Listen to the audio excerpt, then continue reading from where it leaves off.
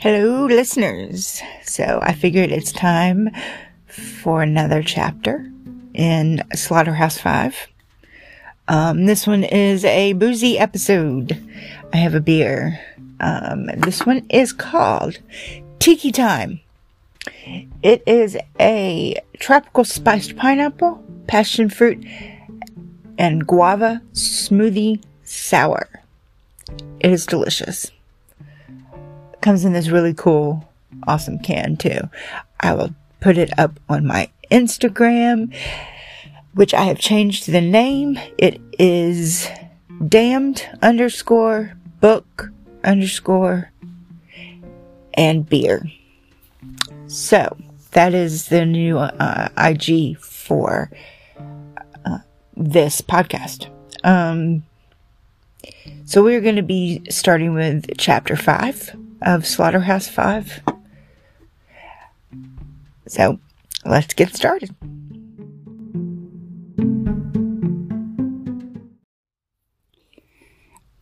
A little note. The sound is not that great. I am actually still recording on my phone. The microphone, I don't know what is happening, but it will not hook up.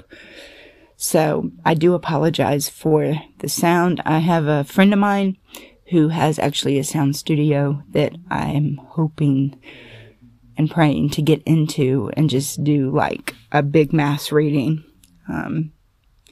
So it goes. All right. Y'all enjoy the reading. I'm going to enjoy reading to you.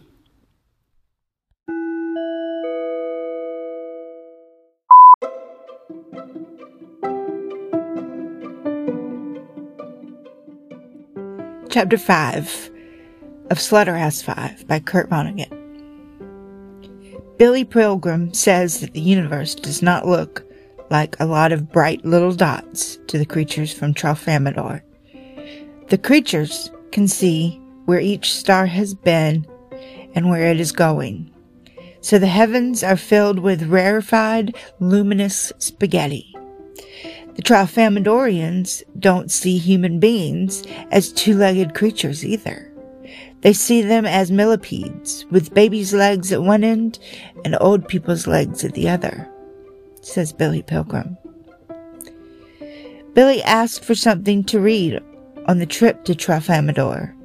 His captors had 5 million Earthling books on microfilm, but they had no way to project them into Billy's cabin. They had only one actual book in English, which would be placed in a Tralfamadorian museum. It was The Valley of the Dolls by Jacqueline Susan. Billy read it, thought it was pretty good in some spots. There were people in it that certainly had their ups and downs. But Billy didn't want to read about the same ups and downs over and over again. He asked there wasn't, please, some other reading material around. Only Tralfamadorian novels, which I'm afraid you couldn't begin to understand, said the speaker on the wall. Well, let me look at one anyway. So they sent him in several. They were little things. A dozen of them might have made up the bulk of Valley of the Dolls, with all of its ups and downs and ups and downs. Billy couldn't read Tralfamadorian, of course. He could at least see how the books were laid out in brief clumps of symbols separated by stars. Billy commented that the clumps might be telegrams. Exactly, said the voice. They are telegrams? There are no telegrams on Tralfamadore, but you're right. The clump of symbols is a brief, urgent message describing a situation, a scene. We Tralfamadorians read them all at once, not one after another.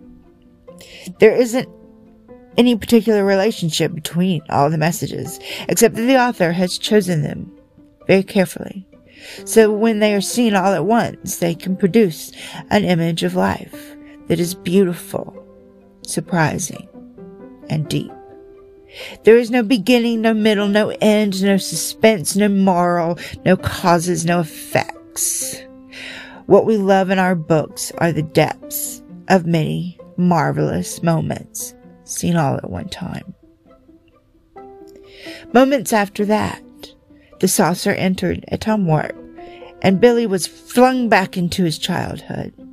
He was 12 years old, quaking as he stood with his mother and father on Bright Angel Point, on the rim of the Grand Canyon. The little human family was standing at the floor of the canyon, 1 mile straight down. "Well," said Billy's father, manfully kicking a pebble into space, "there it is. We have come to this famous place by automobile. We have had several blowouts, by the way." "It was very worth the trip," said Billy's mother rapidly. "Oh, God, was it worth it?" Billy hated the canyon. He was sure he was going to fall in. His mother touched him and he wet his pants. There were other tourists looking down into the canyon too, and the ranger was right there to answer questions. A Frenchman who had come all the way from France asked the ranger in broken English, "How many people have committed suicide by jumping in?" "Oh, yes, sir," said the ranger. "About 3 folks a year." "So it goes." And Billy took a very short trip through time, made a pee-wee jump of only 10 days. So he was only 12, still touring the West with his family. Now they were going down into the Carlsbad Caverns, and Billy was praying to God to get him out of there before the ceiling fell in. A ranger was explaining to that the caverns had been discovered by a cowboy who saw a huge cloud of bats and came out of a hole in the ground. And then he said it was probably turned out all the lights. And then it was probably be the first time in the lives of most people that they had ever been in darkness that was total. And out went the lights. Billy didn't know whether he was alive or not. There was something ghostly floating in air to his left. It had numbers on it. His father had taken out his pocket watch, and it had a radium dial.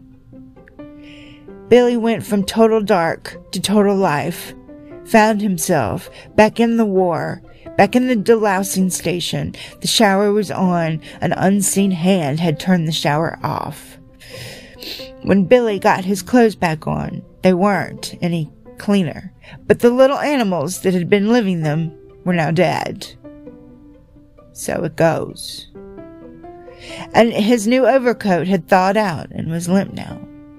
It was much too small for Billy. It had a fur collar and a G of crimson silk, and had apparently been made for an impresario as big as an organ grinder's monkey, and it was full of bullet holes. Billy Pilgrim dressed himself. He put on the little overcoat too.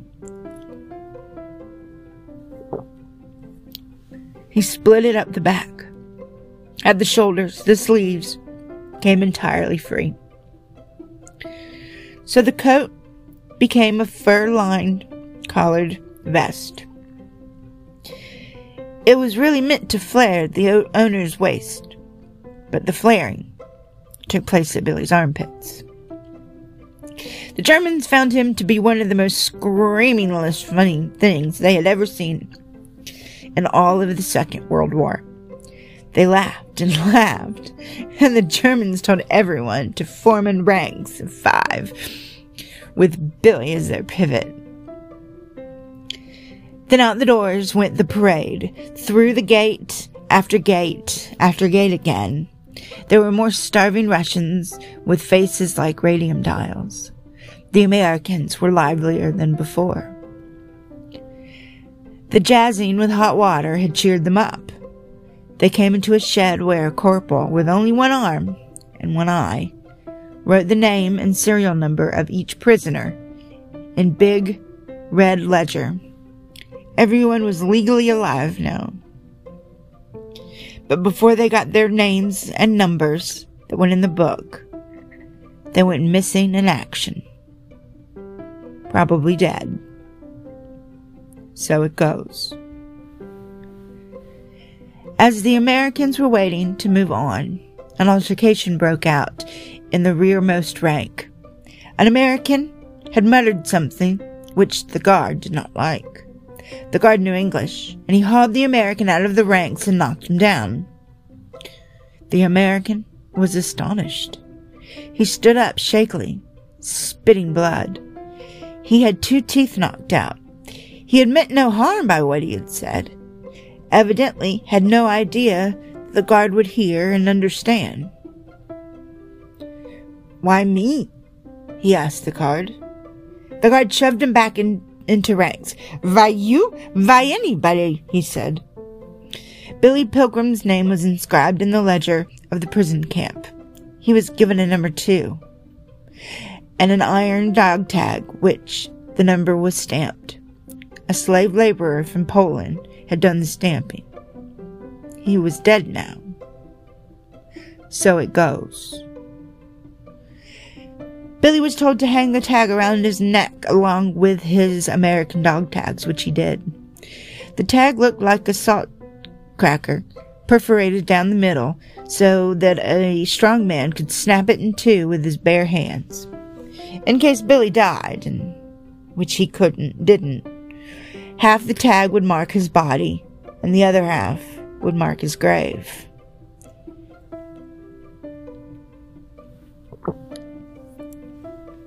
After poor Edgar Derby, the high school teacher, was shot in Dresden later on, a doctor pronounced him dead and snapped his dog tag in 2. So it goes. Properly enrolled and tagged, the Americans were led through gate after gate after gate again. In the 2 days' time, now their families would learn from the International Red Cross that they were alive. Next to Billy was little Paul Lazaro, who promised to avenge Roland Weary. Lazaro wasn't thinking about vengeance. He was just thinking about his terrible bellyache. His stomach had shrunk to the size of a walnut. That drawl, shriveled pouch was as sore as a boil. Next to Lazario was poor, doomed, old Edgar Derby, with his American and German dogs displayed like a necklace on the outside of his clothes. He had expected to become a captain, a company commander, because of his wisdom and age. Now he was on the Czechoslovakian border at midnight. "Halt," said a guard.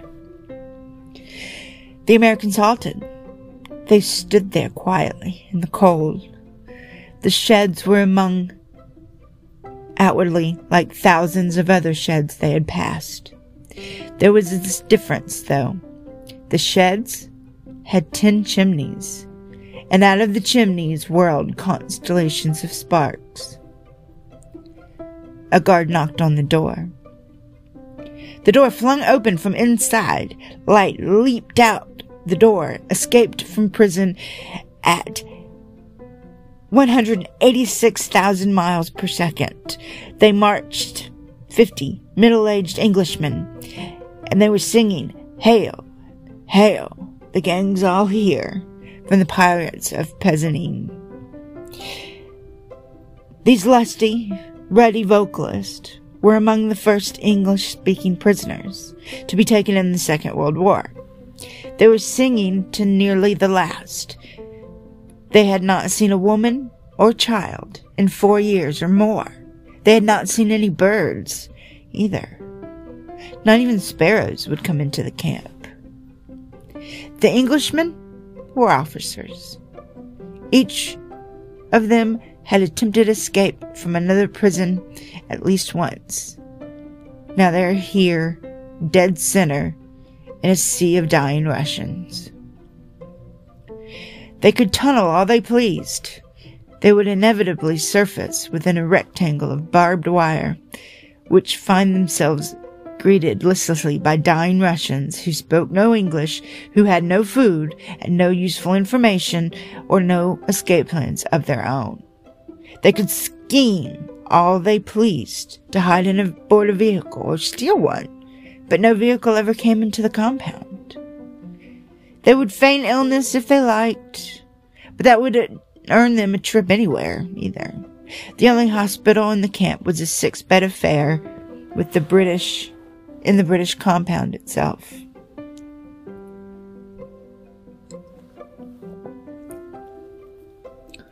The Englishmen had been lifting weights and chinning themselves for years.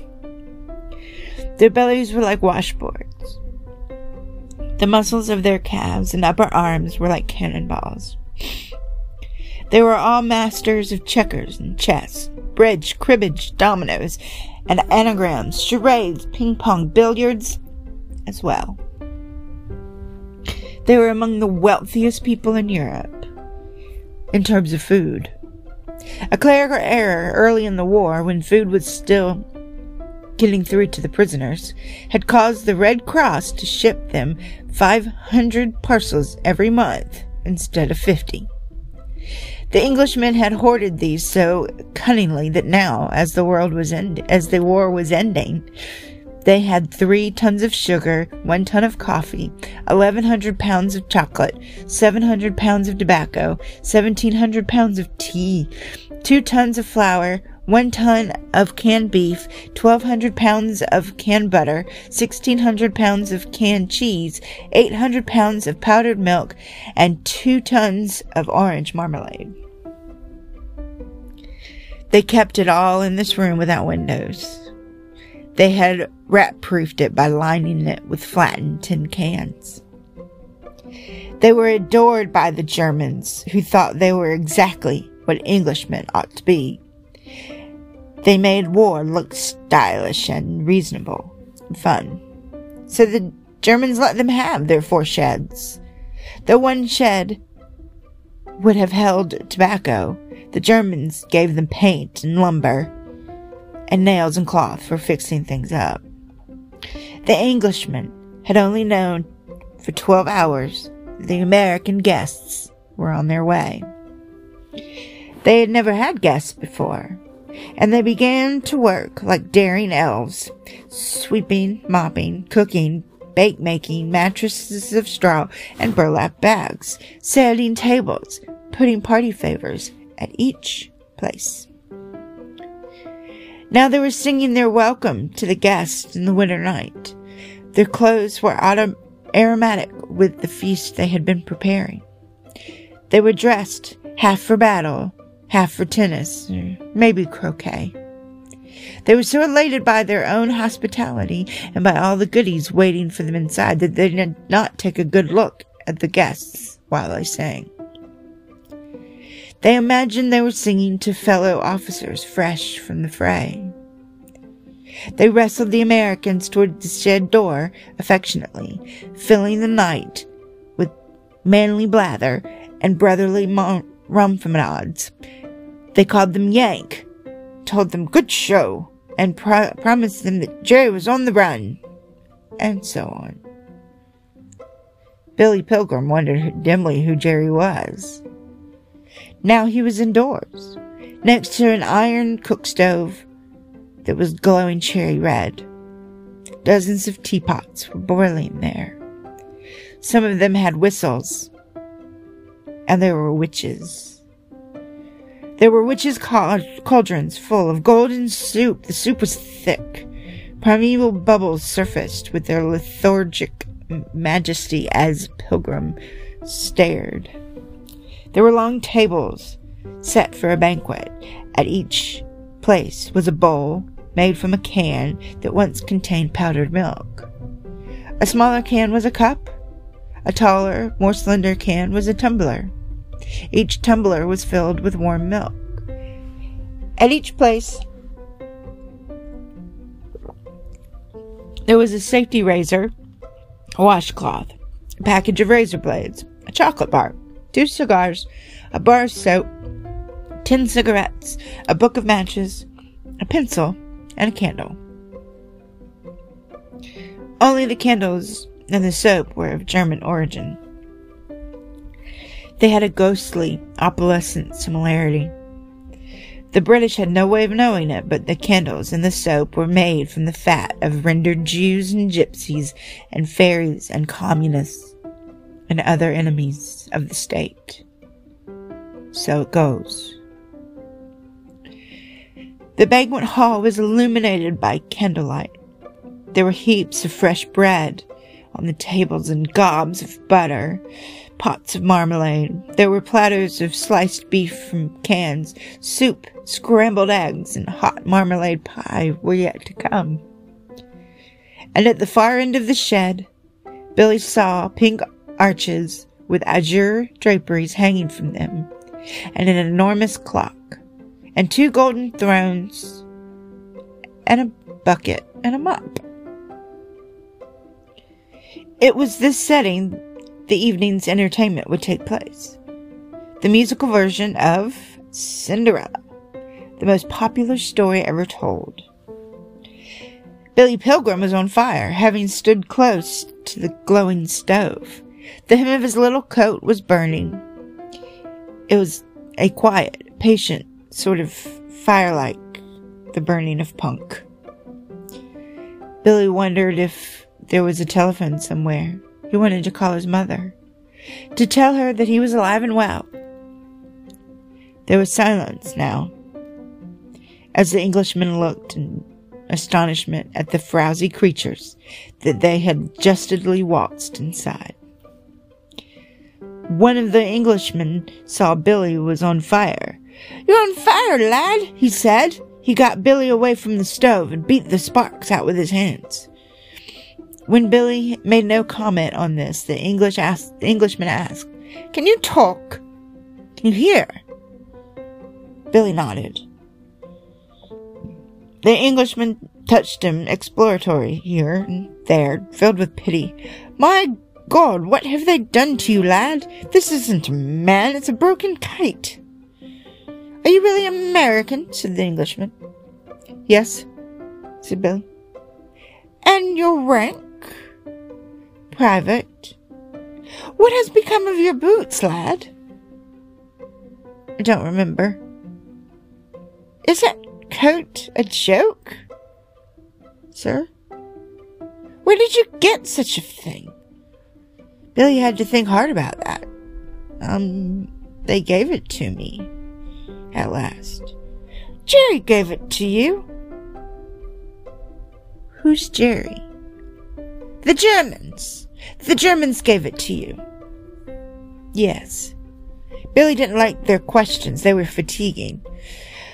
Oh, yank, said the Englishman. "That coat was an insult." "Sir?" "It was a deliberate attempt to humiliate you. You mustn't let Jerry do things like that." Billy Pilgrim swooned.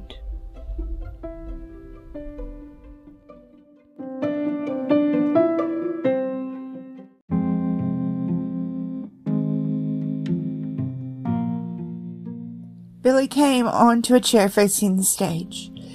He somehow eaten and now was watching Cinderella. Some parts of him were evidently been enjoying the performance for quite a while. Billy was laughing really hard. The women in the play were really men, of course, and the clock had struck midnight, and Cinderella was lamenting. "Goodness me, the clock has struck. Alackaday and fuck my luck." Billy found the couplet so comical that he not only laughed, he shrieked. He went on shrieking until he was carried out of the shed and into another where the hospital was. It was a 6-bed hospital, and there weren't any other patients there. Billy was put to bed and tied down. he was given a shot of morphine. Another American volunteered to watch over him. This volunteer was Edgar Derby, the high school teacher who would be shot to death in Dresden. So it goes. Derby sat on a three-legged stool. He was given a book to read. The book was A Red Badge of Courage by Stephen Crane. Derby had read it before, and now he read it again while Billy Pilgrim entered a morphine paradise. Under morphine, Billy dreamt of giraffes in a garden.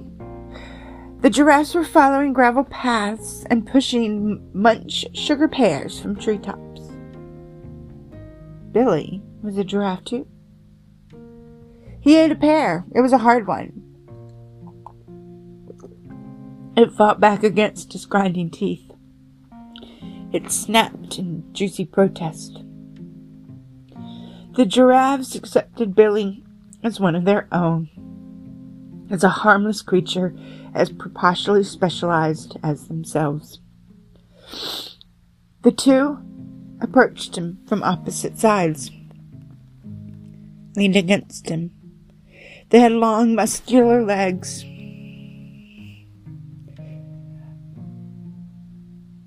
And oh my god, this stuff is starting to hit a little bit. Anyway, they had long, muscular upper lips, which they could shape like the bells of bugles. They kissed him with these. There were female giraffes, cream and yellow. They had horns like doorknobs. The knobs were covered with velvet. Why? The night came into the garden of the giraffes, and Billy Pilgrim slept without dreaming for a while. And he traveled in time.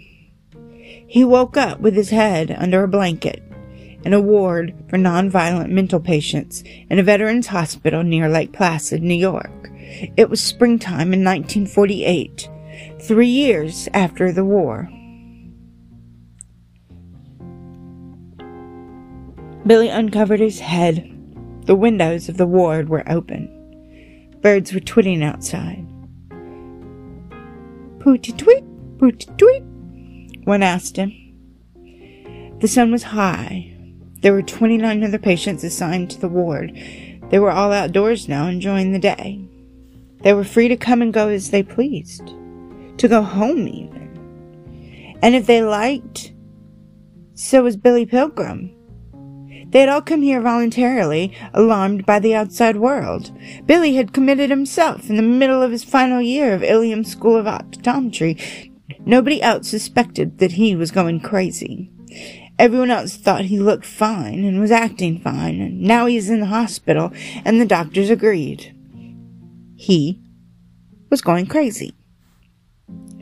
They didn't think it had anything to do with the war. They weren't sure Billy was going to pieces because his father had thrown him into the deep end of the YMCA swimming pool when he was a little boy and had taken him to the rim of the Grand Canyon. The man assigned to the bed next to Billy's was former infantry captain Elliot Rosewater. Rosewater was sick and tired of being a drunk all the time. It was Rosewater who introduced Billy to science fiction, in particular, the writings of Kilgore Trout,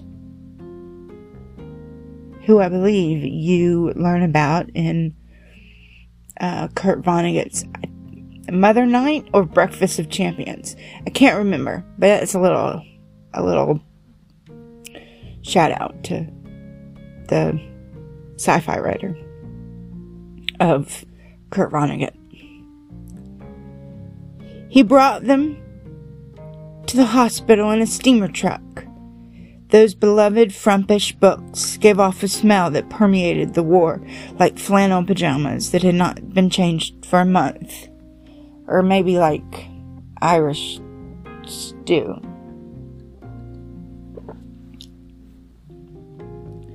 Kilgore Trout became Billy's favorite living author. and science fiction became the only sort of tales he read. Rosewater was twice as smart as Billy, and he and Billy were dealing with similar crises in similar ways. They both found life meaningless, partly because of what they had seen in the war. Rosewater, for instance, had shot a 14-year-old fireman, mistaking him for a German soldier. So it goes. Billy had seen the greatest massacre in European history was the firebombing of Dresden. So it goes.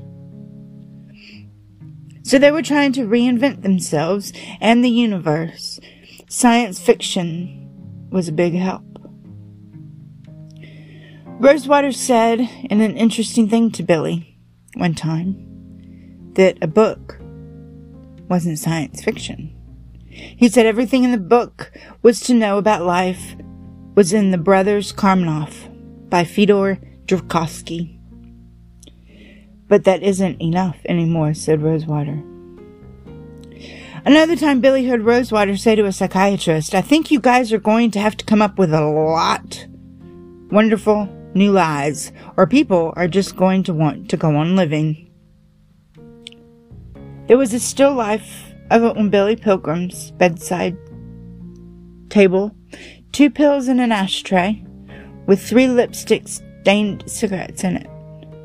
The cigarette was still burning, and the glass of water. The water was dead. So it goes. Air was trying to get out of that dead water. Bubbles were clinging to the side of the glass, too weak to climb out. The cigarettes belonged to Billy's chain-smoking mother. She sought out the ladies' room, which was off the ward for the WACS and WAVES and SPARS and WAFS, who had gone bananas. She would be back any moment now. Billy covered his head with his blanket again.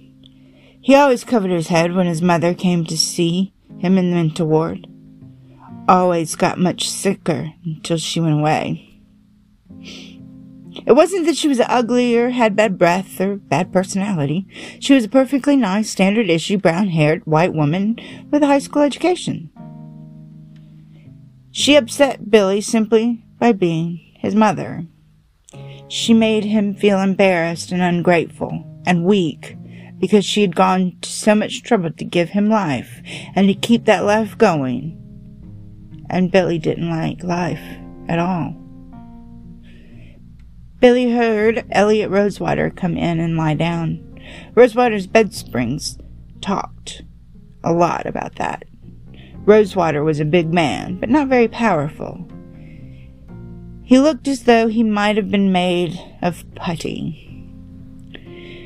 And then Billy's mother would come back from the ladies' room, sat on the chair between Billy and Rosewater's bed.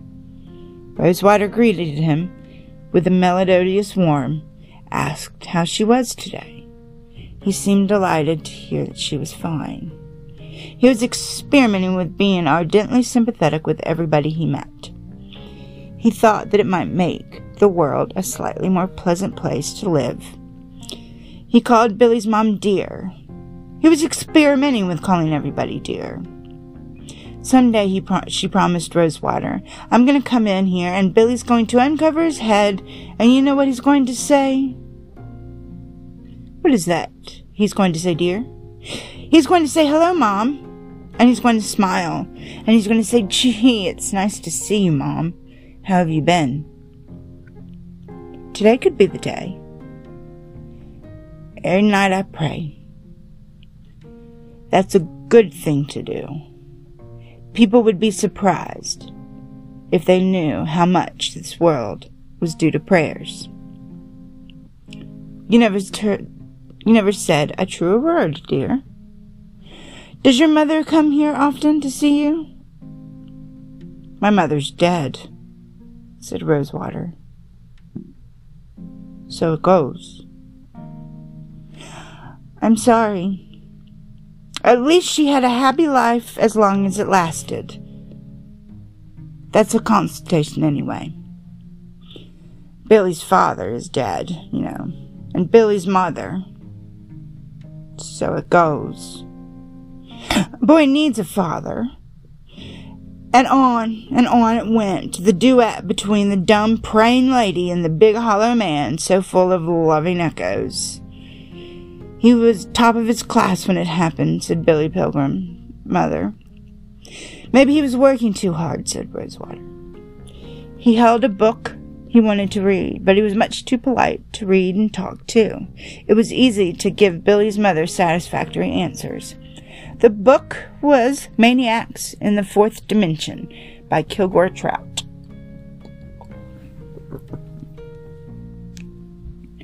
It was about people whose mental illness couldn't be treated because the causes of the diseases were all in the fourth dimension. And the three-dimensional earthlings couldn't see those causes at all, or even imagine them. One thing Trout said about Rosewater liked very much, that there were vampires and werewolves and goblins and angels and so on. But they were in the fourth dimension. So was William Blake, Rosewater's favorite poem, according to Trout. So were heaven and hell. He was engaged to a very rich girl, said Billy's mother. That's good, said Rosewater. Money can be a great comfort sometimes. Oh, it really can. Of course it can. It isn't much fun if you have to pinch every penny until it screams. It's nice to have a little breathing room. Her father owns an optometry school, and Billy was going. He also owns 6 offices around the part of our state.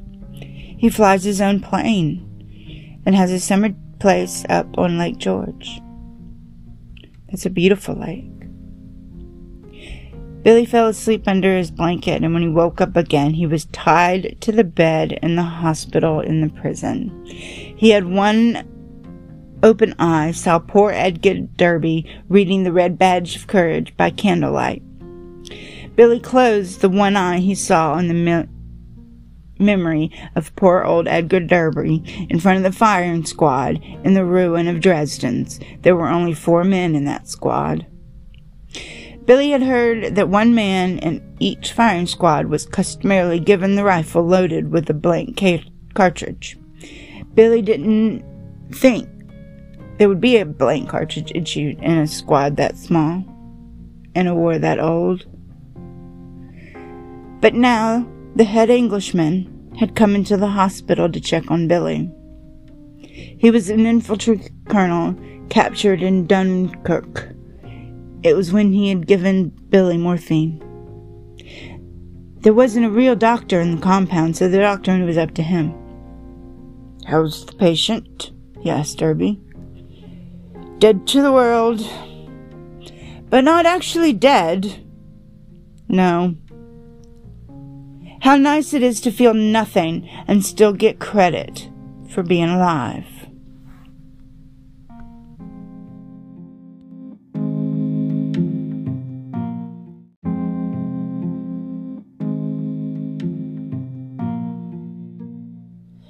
Derby now came to lugubrious attention. No, please, as you were. With only 2 men for each officer and all the men sick, I think we can do without the usual pageantry between officers and men. Derby remained standing. "You seem older than the rest," said the colonel. Derby told him he was 45, which was 2 years older than the colonel. The colonel said that there were other Americans that had all shaved now, and that Billy and Derby were the only 2 still left with beards. And he said, we have to imagine the war here. We have imagined it had been fought by aging men like ourselves. We had forgotten that wars were fought by babies. When I saw one of those freshly shaven faces. It was a shock. My God, I said to myself. It's the Children's Crusade.